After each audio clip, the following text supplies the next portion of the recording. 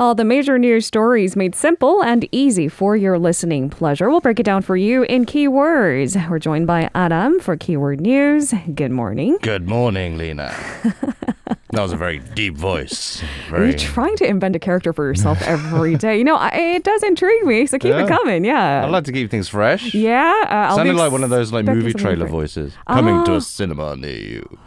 First of all, cinema near you. Oh, so theater near you. Thank you. All right, guys. The many joys of working with an American. Thank you for joining us in the studio, Adam. Happy to be here. Is health wealth? Yes, and wealth is health. Okay. All right. Do you have any health tips that you live and swear by? Do I have any health tips I live and swear by? I drink plenty of water. That's or water. Sure. Yeah. Sure. A lot, actually. A lot of water. I think excessively. Staying hydrated, I think it's key, especially during the humidity. Yeah. In the summer months. I think that's kind of helped me stay not ill for a while. All right, guys. It's a good preemptive measure to, prevent illness and stuff. I think so. And especially during this pandemic, I think we've tried to prioritize, a general sense of well-being, haven't we, on a personal level? Yeah. And so, staying hydrated. Stick to the basics. Yes. All right. Speaking of which, let's jump into our first keyword of the day. We're going to cover the situation in South Korea as far as the pandemic goes. This is our first pick of the day. Resurgence. All right. So starting with the pandemic situation at home, daily cases are spiking again to concerning levels. So let's take a look at the latest. Yeah, so they're in four figures now. So Korea has confirmed over 1,000 new cases. That's the first time in 6 months that number has been reached. This is mostly due to a resurgence in the Seoul metropolitan area. The cases seems to be concentrated in that area. The daily tally is expected to actually further rise when the daily total is announced this morning.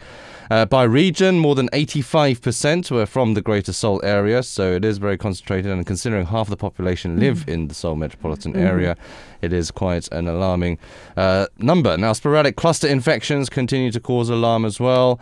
Several private English institutes in the Seoul metropolitan area have become the virus hotbed after students got infected from foreign teachers. That's after they had dinner in Seoul. Health authorities expressed concerns over the rising ratio of patients in their 20s and 30s, so the younger population.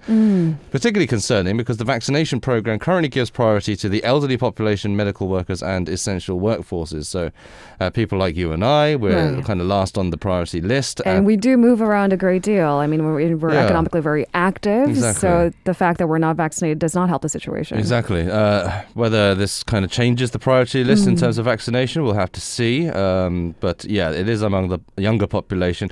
And also with the resurgence, the Seoul Metropolitan Government is enforcing some restrictions as well. And the Han River Parks, it'll ban drinking every night between 10 p.m. and 5 a.m. That's starting today.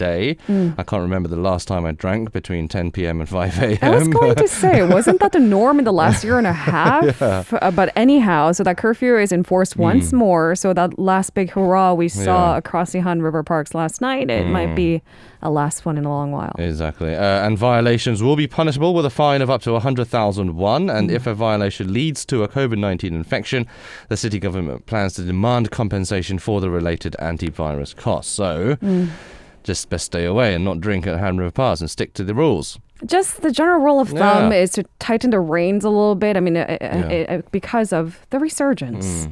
All right, on to our second keyword of the day.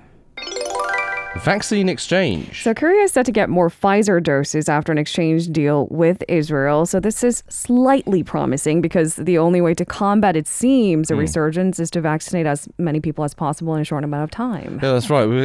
Korea is still awaiting some Pfizer doses. So Korea is kind of in a desperate need for more vaccine shots. And the 700,000 doses of the Pfizer vaccine actually arrived in Korea about an hour ago. So they're already here.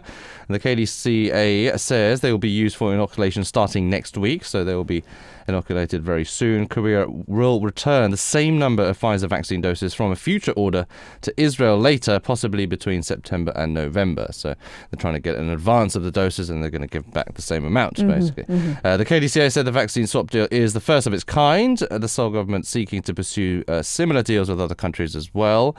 The shots will mostly be used to inoculate virus-vulnerable groups in the wider Seoul area, so they're going to be concentrated in the capital region. The group includes employees in industries that have a high degree of contact with large numbers of people. That will be your street cleaners and delivery workers, couriers as well. The deal also comes after the Palestinian government backed out of the deal, arguing that the doses were too close to the expiration date. So that caused a bit of alarm in Korea, saying, well, if they're not getting the deal because it's about to expire, why are we using it? But the KDCA asserted that the vaccines are not the same products in that deal with the Palestinians, and that the doses under the deal were properly stored and they are safe to use. Israeli Prime Minister Naftali Bennett said the win-win deal will help beat the pandemic together, and hopefully more deals like this can come so we can have more vaccinations as quickly as possible. And mind you, the South Koreans do have a screening process to ensure that the vaccines are safe, and so it is also trusting that the South Korean government and its health authorities know what they're doing. Yeah. All right, on to our third keyword of the day. Downpours. Okay, so this is something like we cannot help. Just maybe better prepare. Heavy rain continues to pound these southern regions hard with reports of several casualties. And, of course, mudslides were evident. So let's take a look at the latest. Mudslides, landslides. It's not looking very good, especially in the southern region. We've been kind of lucky in up north in the Seoul metropolitan area. But, down south, it's not looking very good. Houses, farmland, they've all been flooded. Power supply and train services have all been disrupted as well. Authorities say at least 2 people have died as a result of the downpours. One was a woman in her 60s who was swept away from the floodwaters. That happened in the southwestern county of Haenam. In Gwangyang, a landslide washed away 2 houses and destroyed another 2, killing a resident in her 80s. So it seems to be the elderly population. Temporary shelters have been set up in Gangjin and Chindo. Rescue operations are also being impeded by heavy rain, with many people stranded in their homes. A total of 12 roads were closed for public safety in South Jeolla Province, Busan and Gwangju. Korea's weather agency forecasts more rain to continue in the region and southern resort island of Jeju. Some areas are expected to receive around 50 millimeters to more than 500 millimeters per hour. And authorities are therefore urging the public to stay away from dangerous areas prone to landslides and flooding. So it's best... I'd like to say it's best to stay home, but even those homes are at risk at the moment. So. Right, in which case you should evacuate to safer or higher ground in this case. And there's been about 120 evacuations so far. So if there is a safe place that has been set up, a temporary shelter or an evacuation centre, go there, even if you're not in danger yet, because you could be soon. I mean, the downpour is accompanied with strong gusts of winds, it seems like, this monsoon season. So it does seem like evacuation. And even for us in the capital region, we've been lucky so far. But the monsoon rain is traveling up north. Exactly. So we should be better prepared too. Like, for example, I've, taped down my windows. I haven't done that in a long time. Wow. Yeah, I am well prepared. Okay. I might do the same. Take notes. just areas of the house that seemed a little too vulnerable for me. Yeah. Better well prepared. Yeah. On to our fourth keyword of the day. U.S.-China talks. Washington's appointment on North Korea, Sung Kim held phone talks with his Chinese counterpart to discuss North Korea. What did they exchange? Yeah, the U.S. State Department, they did confirm that the call between Kim and China's Liu Xiaoming took place. The department spokesman Ned Price later highlighted an important role China can play in addressing the North Korean nuclear issue. He stressed that the North's weapons programs were challenges that needed to be tackled with allies as well as with China. In the phone call, Liu reportedly emphasized the need to resolve the issue diplomatically. That's kind of a sentiment the Chinese government has had for a while when it comes to North Korean issues. China's foreign ministry said Liu stressed the importance of the dual-track approach and the phased and synchronized principle in promoting the political settlement of the peninsula issues. And Kim expressed hope that talks with North Korea can resume. He also expressed hope for improved inter-Korean relations as well. And Kim also seemed to be on the same page when it in terms of diplomatically kind of resolving the North Korean issue. All right. We'll leave it there for now. On to our fifth keyword of the day. Unyielding harshness. So a top U.S. official has lashed out at China for what he called Beijing's unyielding, harsh dealings with Australia, particularly. Run us through the situation. Yeah, the two nations have been kind of at odds for a while now, especially in recent months. And Kurt Campbell, Joe Biden's Indo-Pacific coordinator, said he would have expected China to have eased its bold diplomacy after Biden's inauguration, but instead the superpower has ramped up its policy. He added that he does not foresee a thaw in tensions between China and Australia anytime soon. He also said that the Biden administration was aware it had to dramatically step up its game in the Asia-Pacific in order to counter China's attempts to become the dominant diplomatic and economic power in the region. That kind of in line with what Biden was saying in his early days as president as well. He kind of targeted China a lot in the early days. No. I think he blatantly targeted China, sure. Yeah, and this whole kind of gathering of allies to, beat China in, kind of in Europe particularly, the Quad meetings. I don't think it was subtle, right? No, it's not subtle at all. It's very blatant, yes. And Campbell said he believed Australians should be settling in for the long haul in terms of tensions with China, even as the Morrison government tries to repair the relationship. Campbell told the former Prime Minister, Kevin Rudd, who is now the president of the Asia Society, that China's trade sanctions on Australian exports were an attempt to split Australia from the US. Relations between Beijing and Canberra plummeted last year after Australia called for an international inquiry into the origins of the COVID-19 pandemic and introduced foreign interference legislation that triggered trade reprisals from China targeting Australian exports.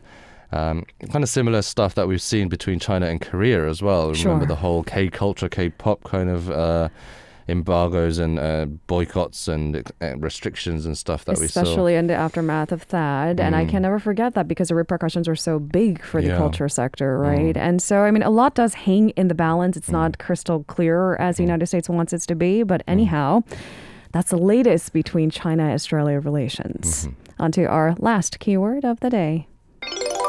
Population decline. So there's more government data showing Korea's population continuing to decline. This is an issue the country has been suffering from for a while now, with, frankly speaking, no viable solution in sight. What's the latest? Yeah, there's certainly worrying numbers indeed. The Interior Ministry data shows that as of the end of June, the nation's registered population stood at 51,672,400. That's down 0.06% compared to the figure at the end of March. I know that's not really much of a big percentage drop, but in terms of population, it is. Sure. The latest census number marks the second consecutive quarterly drop. Korea's population shrank for the first time last year, in fact, and the downward trend has continued in the first 6 months of this year. While the total number of households reached a record high, the size of each family dwindled, with the average number of household members hitting an all-time low of 2.2. Now, the number of households rose to a record 23.2 million as of the second quarter, as more people chose to live alone. So single-person households are households as well. And if there is a couple living together, for example, they might refrain from having a kid. That's right. And single-person households actually make up nearly 40% of the total, so there's quite a big chunk. And the median age of the country's population stood at 43.4 years as of the end of June. Korea has kind of had this problem of an aging society as well. That's also been a low birth rate, and those kind of concerns have also lingered. Officially an aged society within that tier. And I guess in trying to go forward, I mean, sure, the South Korean government tried to encourage people to have traditional families and have children, but it seems like none of those little pushes here and there technically help the matter. That's right. And the ministry says the problem of a rapidly aging population is more pronounced in provincial areas, of course, because younger people tend to go towards the capital in Seoul and larger cities like Busan as well to seek out better career prospects. Sure. The ministry said that if the current pace continues, people in their 50s and older will account for half of the population in 10 years. And and a lot of young people also go abroad as well to work, and a lot of the older population tend to stay in the countryside and in the country at that as well. So, which would mean that we would essentially have to outsource those rural jobs too. But anyhow, this is just the tip of the iceberg. So far, I think daunting numbers is what the latest headline is all about. Yeah. All right, Adam. Thank you for giving us more homework. Very welcome. Doesn't the news cycle feel that way sometimes? It's like, it's not the solution, but we acknowledge that there's a problem and we try to figure out, okay, what's next? Yeah, I mean, you can only solve a problem when you know there's a problem in the first place, right? Thank you for that. I'll see you tomorrow. See you tomorrow. If you're listening to our program using the podcast service, just a reminder that we do go live Monday through Friday, 7 a.m. Korea Standard Time. So tune in and help us make the show more informative by giving us your input. See you bright and early on Good Morning Seoul.